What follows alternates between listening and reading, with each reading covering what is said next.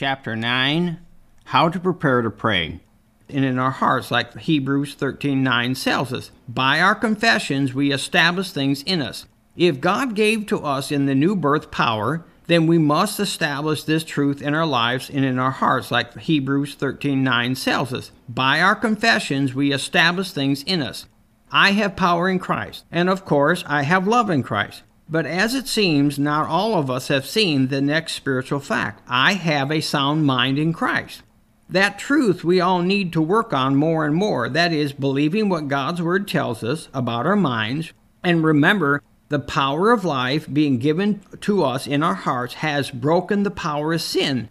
Or you can say, freed us from the law of sin and death, like Romans 8:2 tells us, which was blinding the very heart in us, and so also our mind's thinking.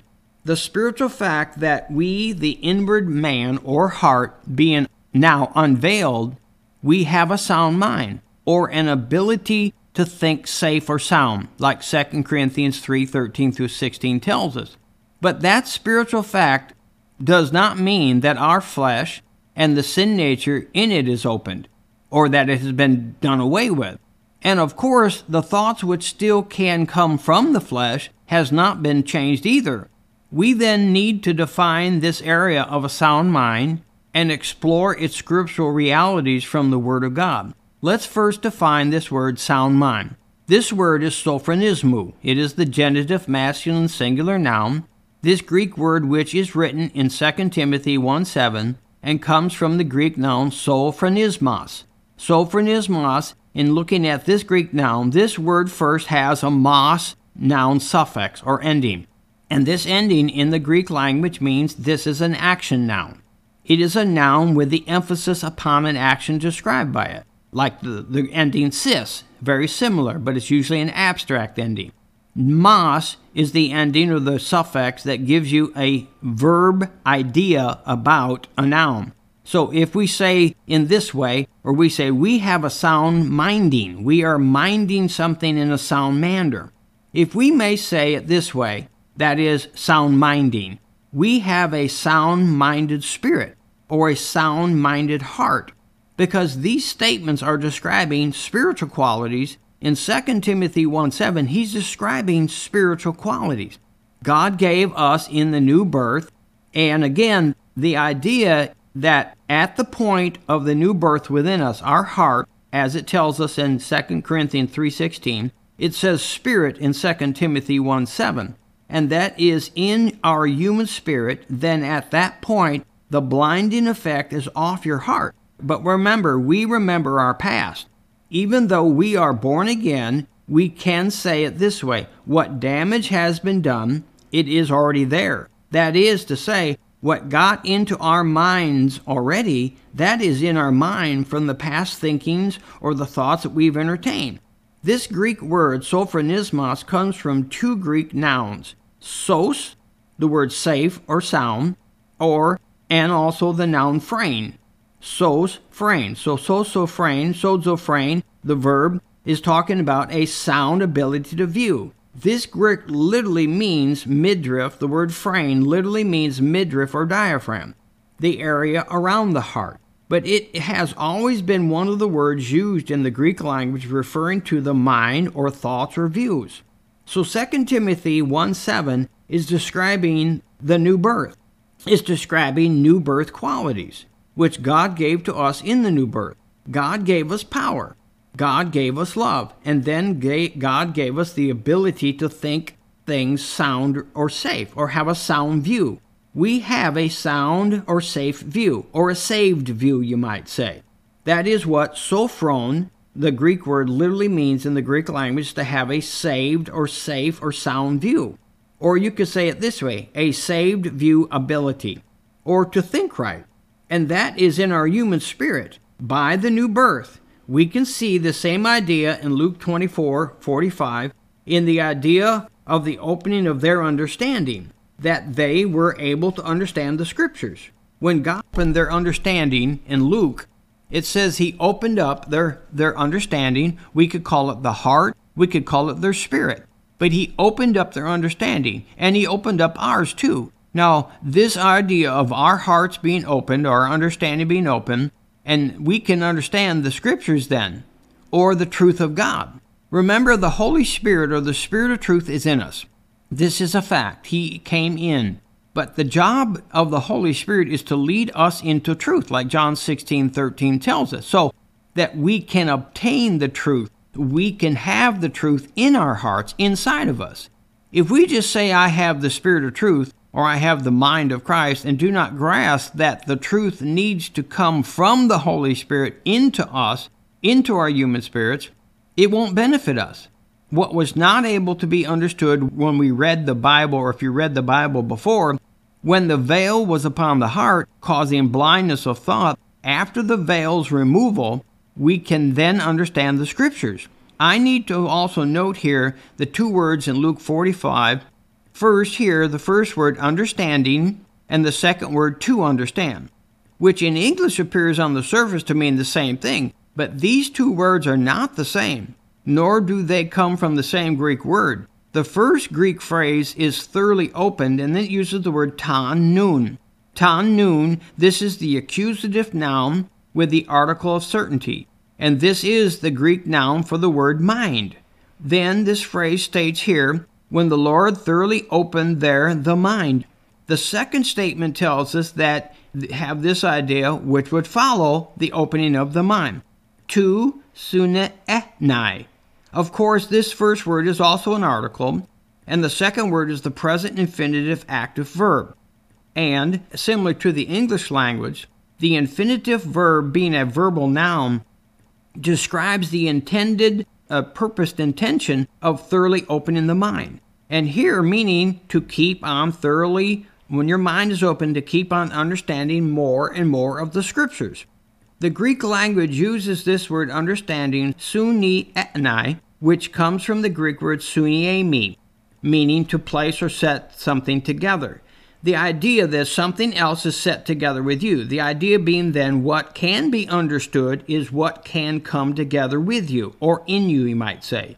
And now you have the idea, we understand it. That is, the spiritual information or truth from God's Word can come in you, and you have an understanding of it. Luke 24:45. Then he opened their understanding, or literally he opened their mind, that they might understand, that they would be understanding. That's the intention of the infinitive, that they would be to understand Scriptures. So again, the heart being thoroughly opened at this juncture, where what it says, the new birth at this juncture, now from that point forward, we can understand God and God's spiritual things, God's kingdom things, you might say. But what was and is already put in the heart, or the inner man, has to be renewed. So there is a real reason why we need to renew the mind, as other Bible verses call it. Renewing the new man, like in knowledge, renewing the new man in knowledge is what Colossians 3:10 calls it. But to do this, we need to understand being dead to the old things of the world. 2 Corinthians 5:1. For the love of Christ constrains us, because we thus judge, that if one died for all, then we're all dead. We that are in Christ are all dead with him. But we must judge this to be true for us. We must believe it and judge this. In other words, receive that judgment in our hearts. Or we must realize this truth in us. As it is stated here in this verse in 2 Corinthians, in the 5th chapter, or you could say it this way, we must have the result of a spiritual view. And having this kind of spiritual truth or knowledge in our views, and utilizing the strength which comes from a divine word-developed conclusion, which really has the ability to place us on a higher plane of view, or an elevated perspective, or a divine perspective. This would be having spiritual insights, which in turn places us in focus with God and God's views. We must have a place of understanding, where what God says is true, we say it's true, and we have that truth in us, or come to a place of a conclusion, or a spiritually determined view in us. This is what is meant in 2 Corinthians in the 5:1. It is what is meant by to judge, or to have a divine judgment in our lives, and having these judgments inside of us, thus holding us in a fixed place to these divine truths in us by judgment or spiritual views. or you could say a spiritual rampart or barrier. We judge the fact that we are dead with Christ to be true for us, then we live then by our judgments, or the things that we put in us, or our conclusions from God's Word. Or you could say divine views in our heart. As the nature of love can and will grow, so must our judgments from the truth. Dead with equals living with Jesus, not only in the coming future, but in our present lifestyle now. Hebrews 6:1. Therefore, leaving the principles of the doctrine of Christ, let us go on to perfection, not laying again the foundation of repentance from dead works and faith toward God. Dead with Christ not only is an instant spiritual fact. We were sanctified, we are sanctified, and we're being sanctified. It's the same idea with the word holy, being made holy or having holiness. We instantly become holy, and then we produce holiness in the process. Dead with Christ not only is an instant spiritual fact, but it is speaking about there are things in life which we need to be dead towards. In this verse, we see another transforming revelation. To grow in Jesus, we need to have a true repentance, not in believing to get or receive salvation, but in the renewing of a right view in our lives, which is to form and to establish a God focus in us, like Galatians 4:19 speaking about forming Christ in you. Repentance in this verse comes from the Greek word metanoeo, and this verb meaning to have an altered thought or an altered view or a changed thought, so as to be able to choose or have a choice based on it, a change of mind towards things. And here it is the area of darkness, or the works which God calls dead works.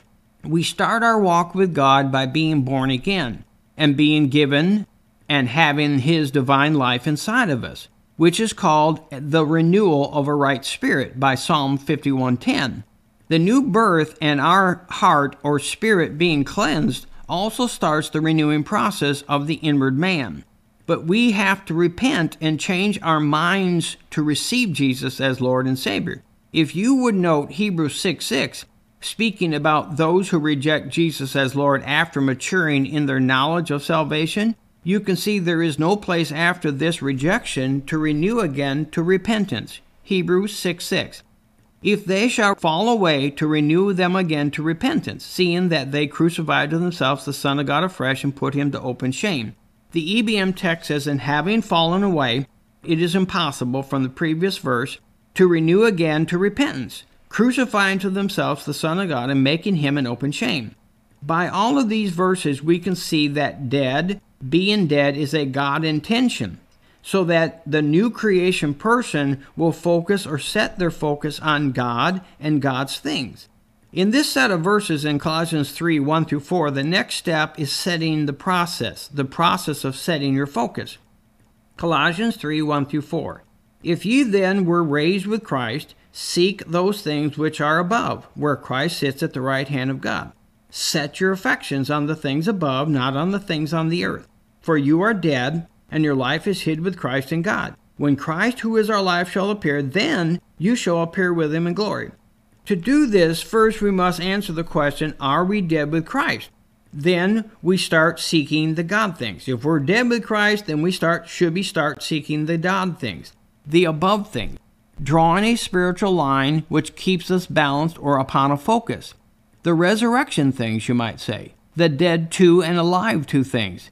If you have answered the question yes, to be dead with Christ, then it is not just Him, Lord and Kingdom of God, but His things. We then must start the setting process. The word beneath the word setting comes from the Greek word phroneta. Phroneta, the present imperative active second person plural word from the Greek verb to have a view or an opinion.